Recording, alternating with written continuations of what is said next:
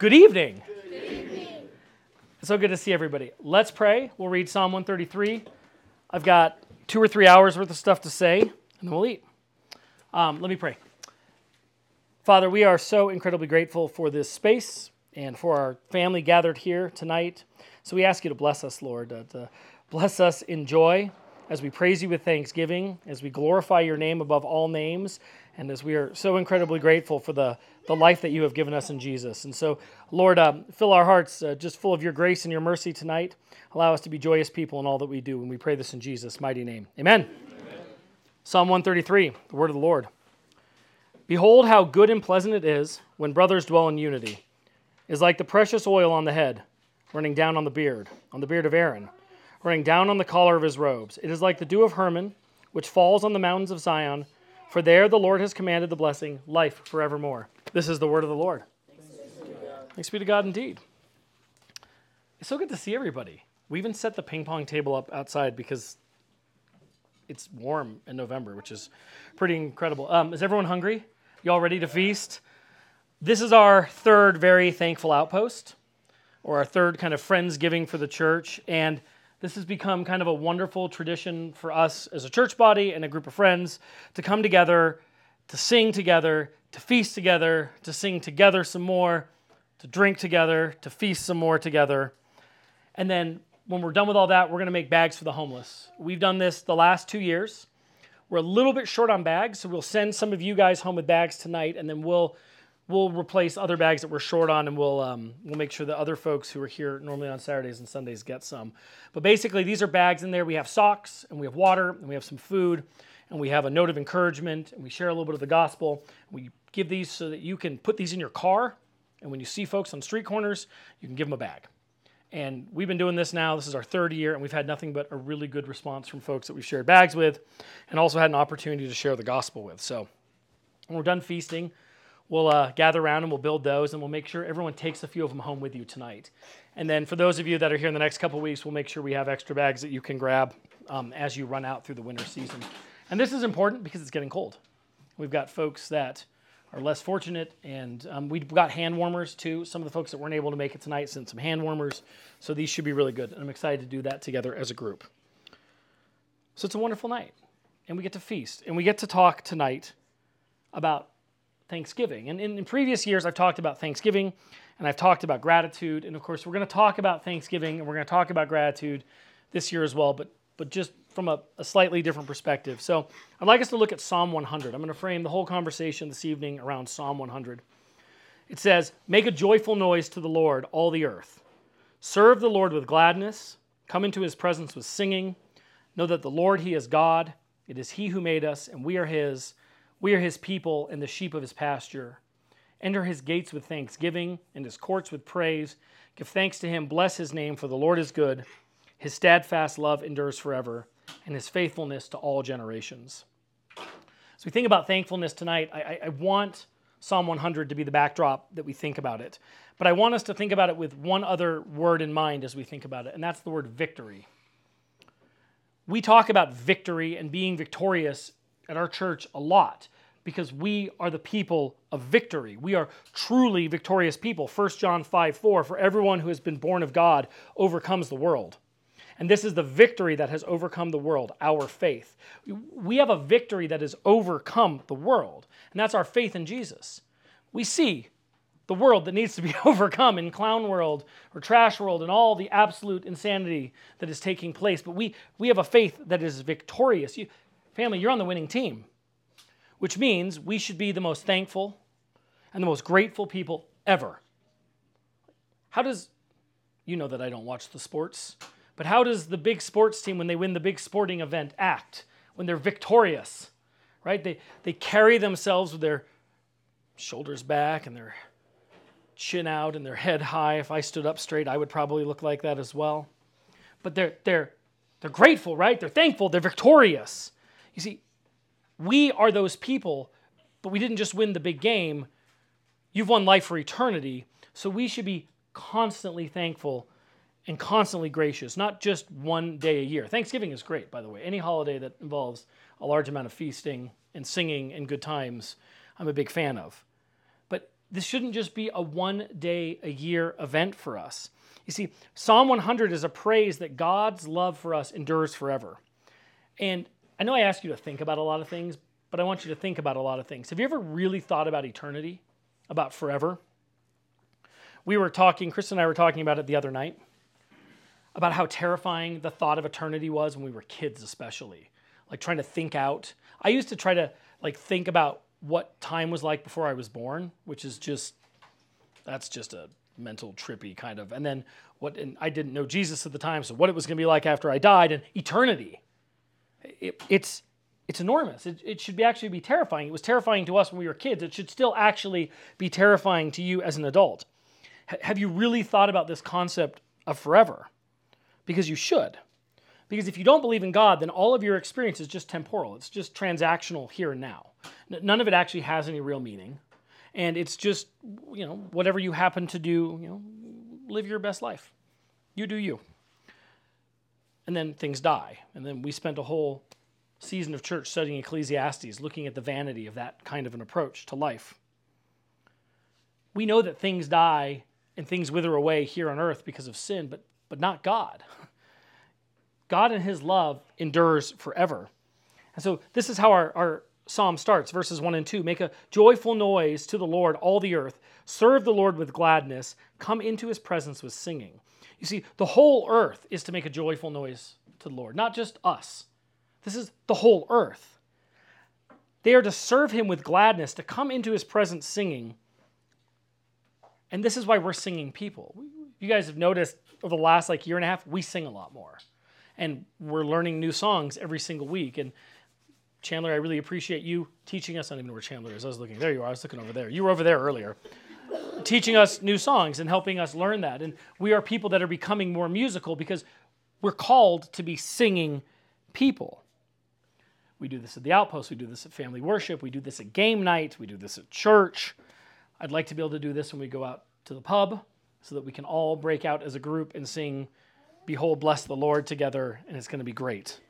I have many ideas. But even if you come in our home, what's usually playing in here? We don't have a TV in here. We almost always have music playing. It's a joyful reminder. And it's hard to be upset when you're singing good, joyful music. Have you ever noticed that? It's hard to be really mad when you're make a joyful noise to the Lord, right? It's a difficult place to be. But why should we be singing these joyful songs? Well, verse 3 gives us the hint. It says, know that the Lord, he is God. It is he who made us, and we are his people, and the sheep of his pasture. You see, we know God is God. We don't have to worry about anything else taking God's place because we know God is God, that he made us.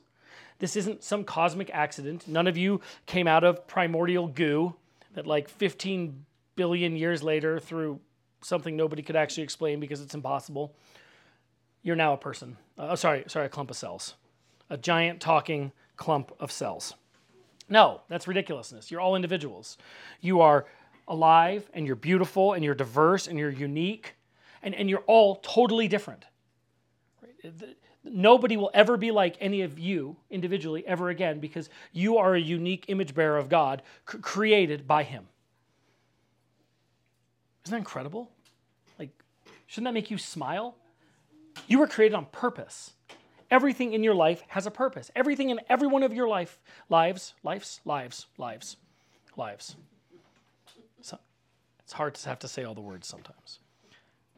Was created on purpose. None of this is chaotic. None of this is a cosmic accident. You are image bearers and you are his. You're the sheep of his pasture, which means he's the good shepherd. Sheep require a good shepherd. So he is your good shepherd. He is your protector. You are the sheep of his pasture. And so because of that, verse 4, you are to enter his gates with thanksgiving and his courts with praise and give thanks to him and bless his name. We come into his gates. The word in Hebrew is todah. It means thanksgiving. But this is thanksgiving that is constant praise. It's a doxology. We sing a doxology. We call it the doxology. But a doxology is just a liturgical formula that praises God. Right? So when we sing the doxology that we sing, it's a liturgical formula that praises God. That's constant praise. It's praising him in all aspects of your life, right? You enter the sacrifice of you denying yourself. We talked about that last week. But you do this singing in his presence, giving him praises. You give him thanks. What it really means is that you confess to him that you owe him all the thanks, that he is the one that fills your lungs with air and gives us this incredible food. Like, he made turkeys, and he made peanut oil, and he made fire. Sometimes those things can go wrong when mixed together. But when we praise him and we constantly give him thanks, we are acknowledging that it is to him that we owe all the thanks. We celebrate him. We love celebrating. That's why I wish Jared was here. Jared said that Outpost is like mini Christmas Eve every week. And I was like, it is. It is like mini Christmas Eve every week. We come here to feast and to be in joy so that when we show up tomorrow morning, our hearts are still radiating with the joy of the Lord. From the singing and the eating and the feasting, because even all the struggles, and I know most of you and I know most of your struggles, life is still incredible. Life is still incredible. You are blessed because you are his. And so you praise him. It's kind of funny, right? We bless God. Doesn't that seem a little bit counterintuitive? God blesses us. How are we supposed to bless God? But what we're doing is we bless his name, not our names. We acknowledge that it is his name that is worthy of blessing, not us. And then why verse 5 tells us, for the Lord is good. His steadfast love endures forever, and his faithfulness to all generations. This is because he is good. This is the God that picked you from before the foundation of the earth, whose love endures forever. His steadfast love endures forever. It never goes away because he is faithful to all generations. Why you worry? He is faithful to all generations. And that's why it's important to think about eternity. See, we're eternal people. New life in Jesus makes you alive for eternity. We talked about the paradox last Sunday, that dying to yourself actually provides you new life in Christ. It's really incredible. And eternity matters. Look at 1 Corinthians 15, 50 through 58. This is Paul. I tell you this, brothers, flesh and blood cannot inherit the kingdom of God, nor does the perishable inherit the imperishable. Behold, I tell you a mystery. We shall not at all sleep, but we shall all be changed in a moment, in the twinkling of an eye, at the last trumpet. For the trumpet will sound, and the dead will be raised imperishable, and we shall be changed. For this perishable body must put on the imperishable, and this mortal body must put on immortality. When the perishable puts on the imperishable, and the mortal puts on the immortality, then shall come to pass the saying that is written, death is swallowed up in victory. O death, where is your victory? O death, where is your sting? The sting of death is sin, and the power of sin is the law, but thanks be to God, who gives us the victory through our Lord Jesus Christ. Therefore, my beloved brothers, be steadfast, immovable, always abounding in the work of the Lord, knowing that in the Lord your labor is not in vain. That is why we are thankful people. Death is swallowed up in victory. We are people who are eternally alive. You're on the winning team. You cannot lose. You can't lose. There may be some skirmishes and some battles, and they look pretty bloody, and they look like you might be losing, but you cannot lose. The war has been won. Don't ever forget that. That's why you can be immovable and content. You see, you can be content. When you're in thanksgiving and praise of the Lord, you're content with where you are right now, because that's where God has you, and you accept and trust it. That doesn't mean you don't work for other things, right? You are called to work actively. But you aren't like working actively because you're not satisfied with what you have now. You work actively for him, for his kingdom. You abound in the work of the Lord here and now. And you're joyful while you're doing it because you're on the winning team. And he's told you to go build. He's given you a great commission. He's told you that it applies to all. And he's made you his hands and his feet. And he's called you to go get to work. And you do it with a big old smile on your face because it's great. Because you're alive. Because you know it's for him and it's not about you. And you are from him and everything serves him. And thanks be to God, which then gives you the victory because you're an adopted son or daughter of Jesus Christ. Why you worry?